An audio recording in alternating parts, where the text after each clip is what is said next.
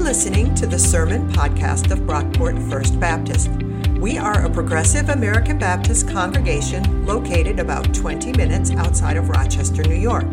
To learn more about our church and support our ministries, please visit brockportfirstbaptist.org. Today's scripture reading is from Luke chapter 19, verses 29 through 40. When Jesus had come near Bethpage and Bethany, at the place called the Mount of Olives, he sent two of the disciples, saying, "Go into the village ahead of you, and as you enter it, you will find tied there a colt that has never been ridden. Untie it and bring it here.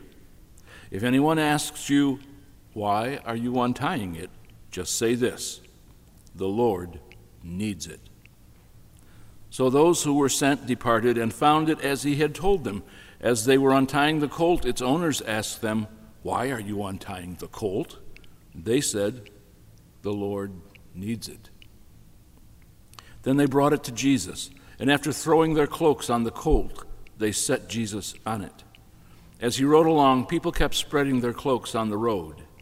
As he was now approaching the path down from the Mount of Olives, the whole multitude of the disciples began to praise God joyfully with a loud voice for all the deeds of power that they had seen, saying, "Blessed is the King who comes in the name of the Lord, peace in heaven and glory in the highest heaven."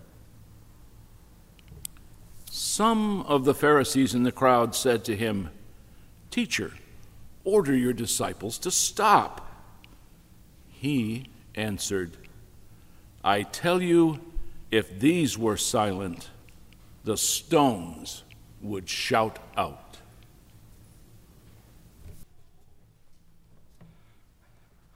So where are those palms at? Can I see the palm branches waving? Oh, that is awesome. I love that. We should give like 2 to everybody so we have twice as many. That would be cool. Full disclosure, I was a bit nervous about today. I don't get nervous much on Sundays, but today my nerves were working a little on overdrive. It's Palm Sunday, which is a big deal. It's one of our high holy days. It's also my first Palm Sunday at this church, so you really don't want to screw anything up. And then to kind of further complicate things, we had the baptisms today, which was amazing, but I've also never done baptisms at this church before. So I was a little terrified that I would not have enough time to get dried off, dressed, and make it back here in time for the prayer. But it worked out. It all worked out. I made it back with time to spare. Nobody drowned. That's always a good day. And we're having cake after the service. That's my kind of Sunday. Our passage for this morning is a pretty famous one. It's Jesus' triumphal entry into Jerusalem, what we traditionally call Palm Sunday. Except that in Luke's version of Palm Sunday, there are no palms. Did anyone catch that when Larry read the scripture reading? There's no mention of the palms in Luke's account.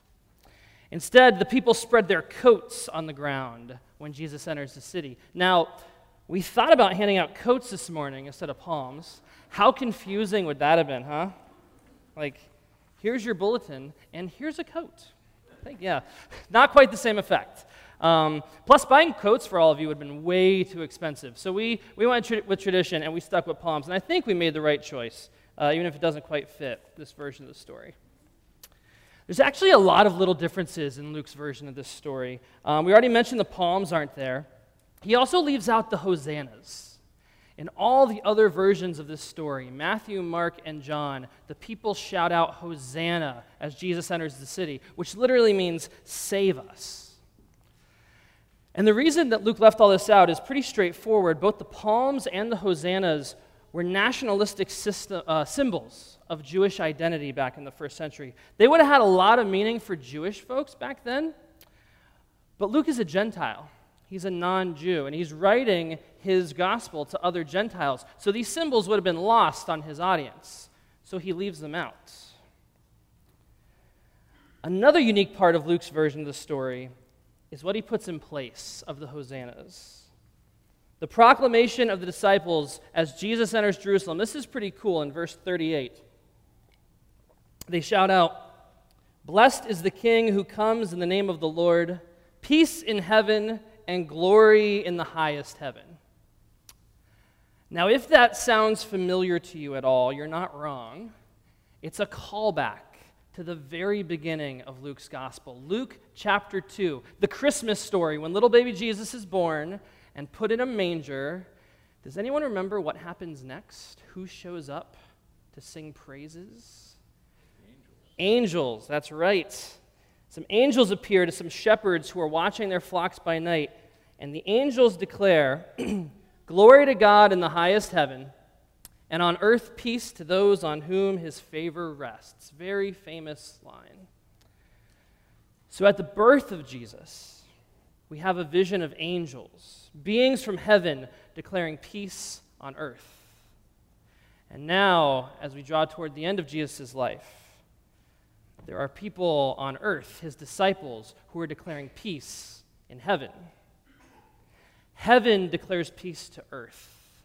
Earth declares peace to heaven. Luke is painting us this beautiful picture of peace and unity between heaven and earth. These two realms that we always think of as so separate are being brought together in Christ. That's deep, you guys. I think that's pretty cool. Luke is up to some really cool stuff in his gospel. But then the Pharisees show up. And I feel kind of bad for the Pharisees, right? They never have any fun. And couple that with the fact that the Pharisees get beat up by Christians all the time, right?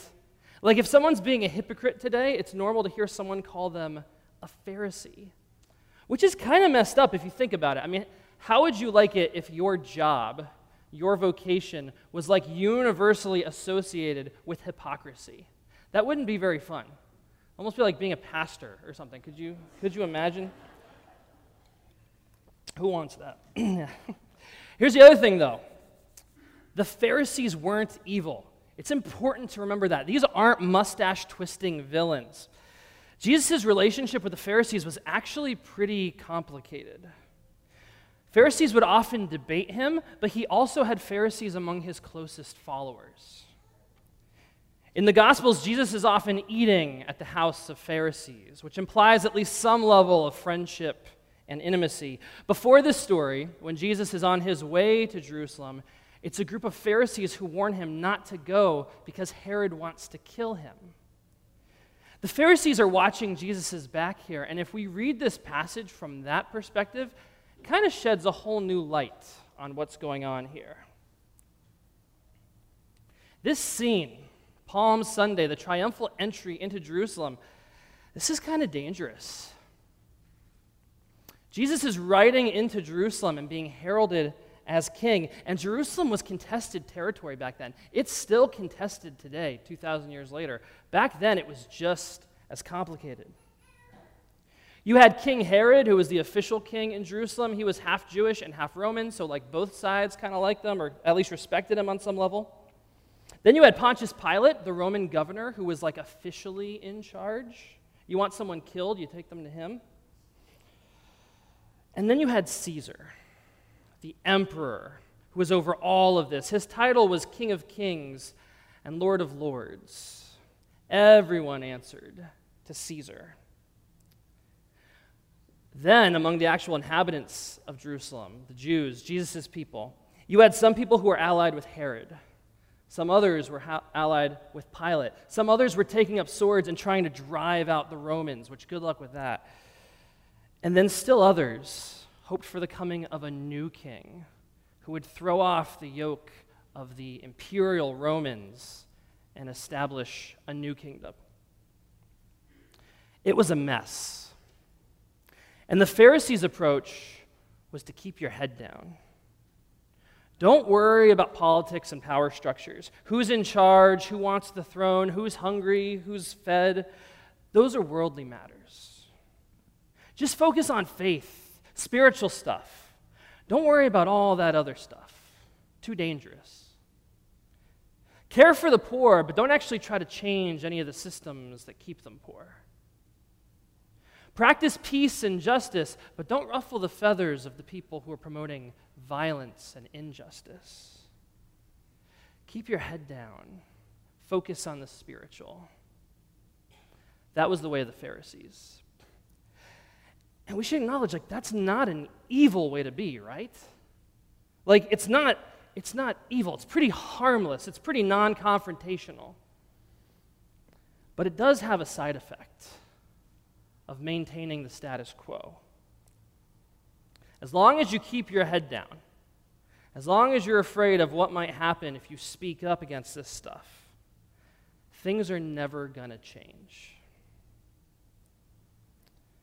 Contrast that with Jesus, who enters the city modeling a different sort of kingdom, a different way. His followers proclaim peace instead of war. Here's a king riding on a colt instead of a war horse. This is super subversive stuff. Jesus is demonstrating that another type of kingdom is possible. Rather than telling his followers to take up swords and kill their enemies, he tells them to lay their swords down and love their enemies. And a message like that is just as dangerous to people whose power depends on violence. The Pharisees know how dangerous this is, and so they try to warn him. Tell your disciples to keep quiet. Keep your head down. Get off that horse before somebody tries to kill you. But it's way too late for all that. Jesus knows exactly where this is heading. The status quo has become untenable, and if his disciples didn't shout, the rocks would cry out. It's easy to get lost in all the hype and celebration, all the positivity of Palm Sunday, but let's not forget that this is the beginning of Jesus' road to the cross. Right after this story, in fact, in the very next verse, Jesus looks over the city of Jerusalem and he weeps. Here's what he says. If you had only recognized on this day the things that make for peace, but now they are hidden from your eyes. Indeed, the days will come upon you when your enemies will set up ramparts around you and surround you and hem you in on every side. They will crush you to the ground, you and your children with you. They won't leave one stone upon another, because you did not recognize the time of your visitation from God. This isn't a curse. Jesus is saying this with tears in his eyes because he knows where the status quo is heading. And about 40 years after this story, around the year 70 AD, another king rode into Jerusalem, but this time it was on a war horse. It was the Roman Emperor Titus. And his armies destroyed the city.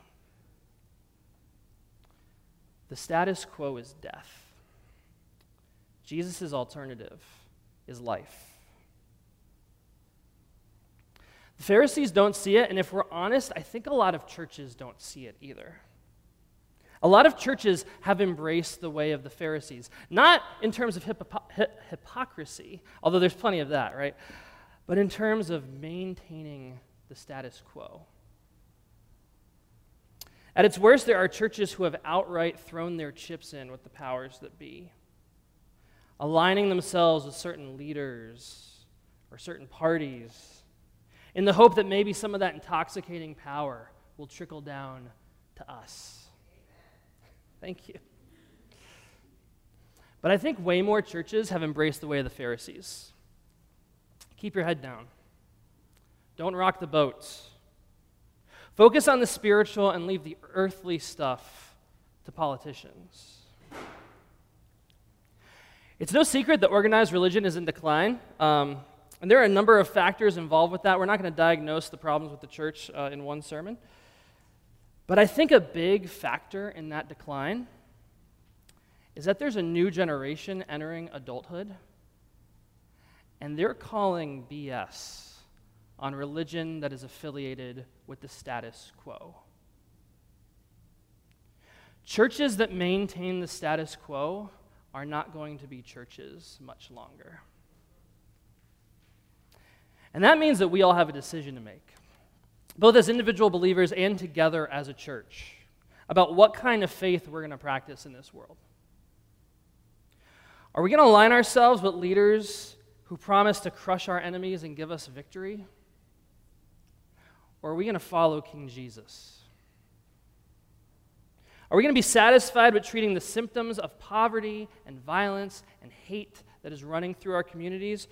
Or are we going to work to change the broken systems that allow such evil to persist in the first place? Will we keep our heads down? Try not to rock the boat? Or will we become a public manifestation of this radical new way of being that Jesus was about?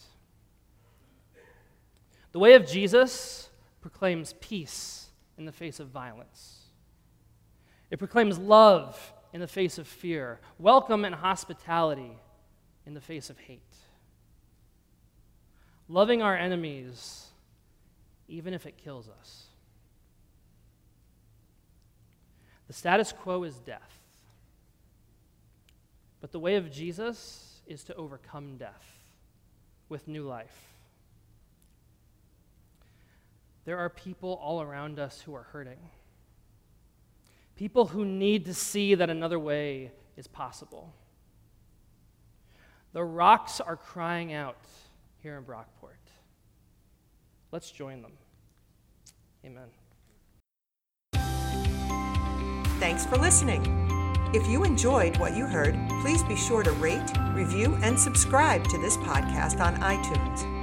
You can connect with us on Facebook at Brockport First Baptist, on Twitter at BrockportFB, and on our website, brockportfirstbaptist.org. Our theme music was composed by Scott Holmes.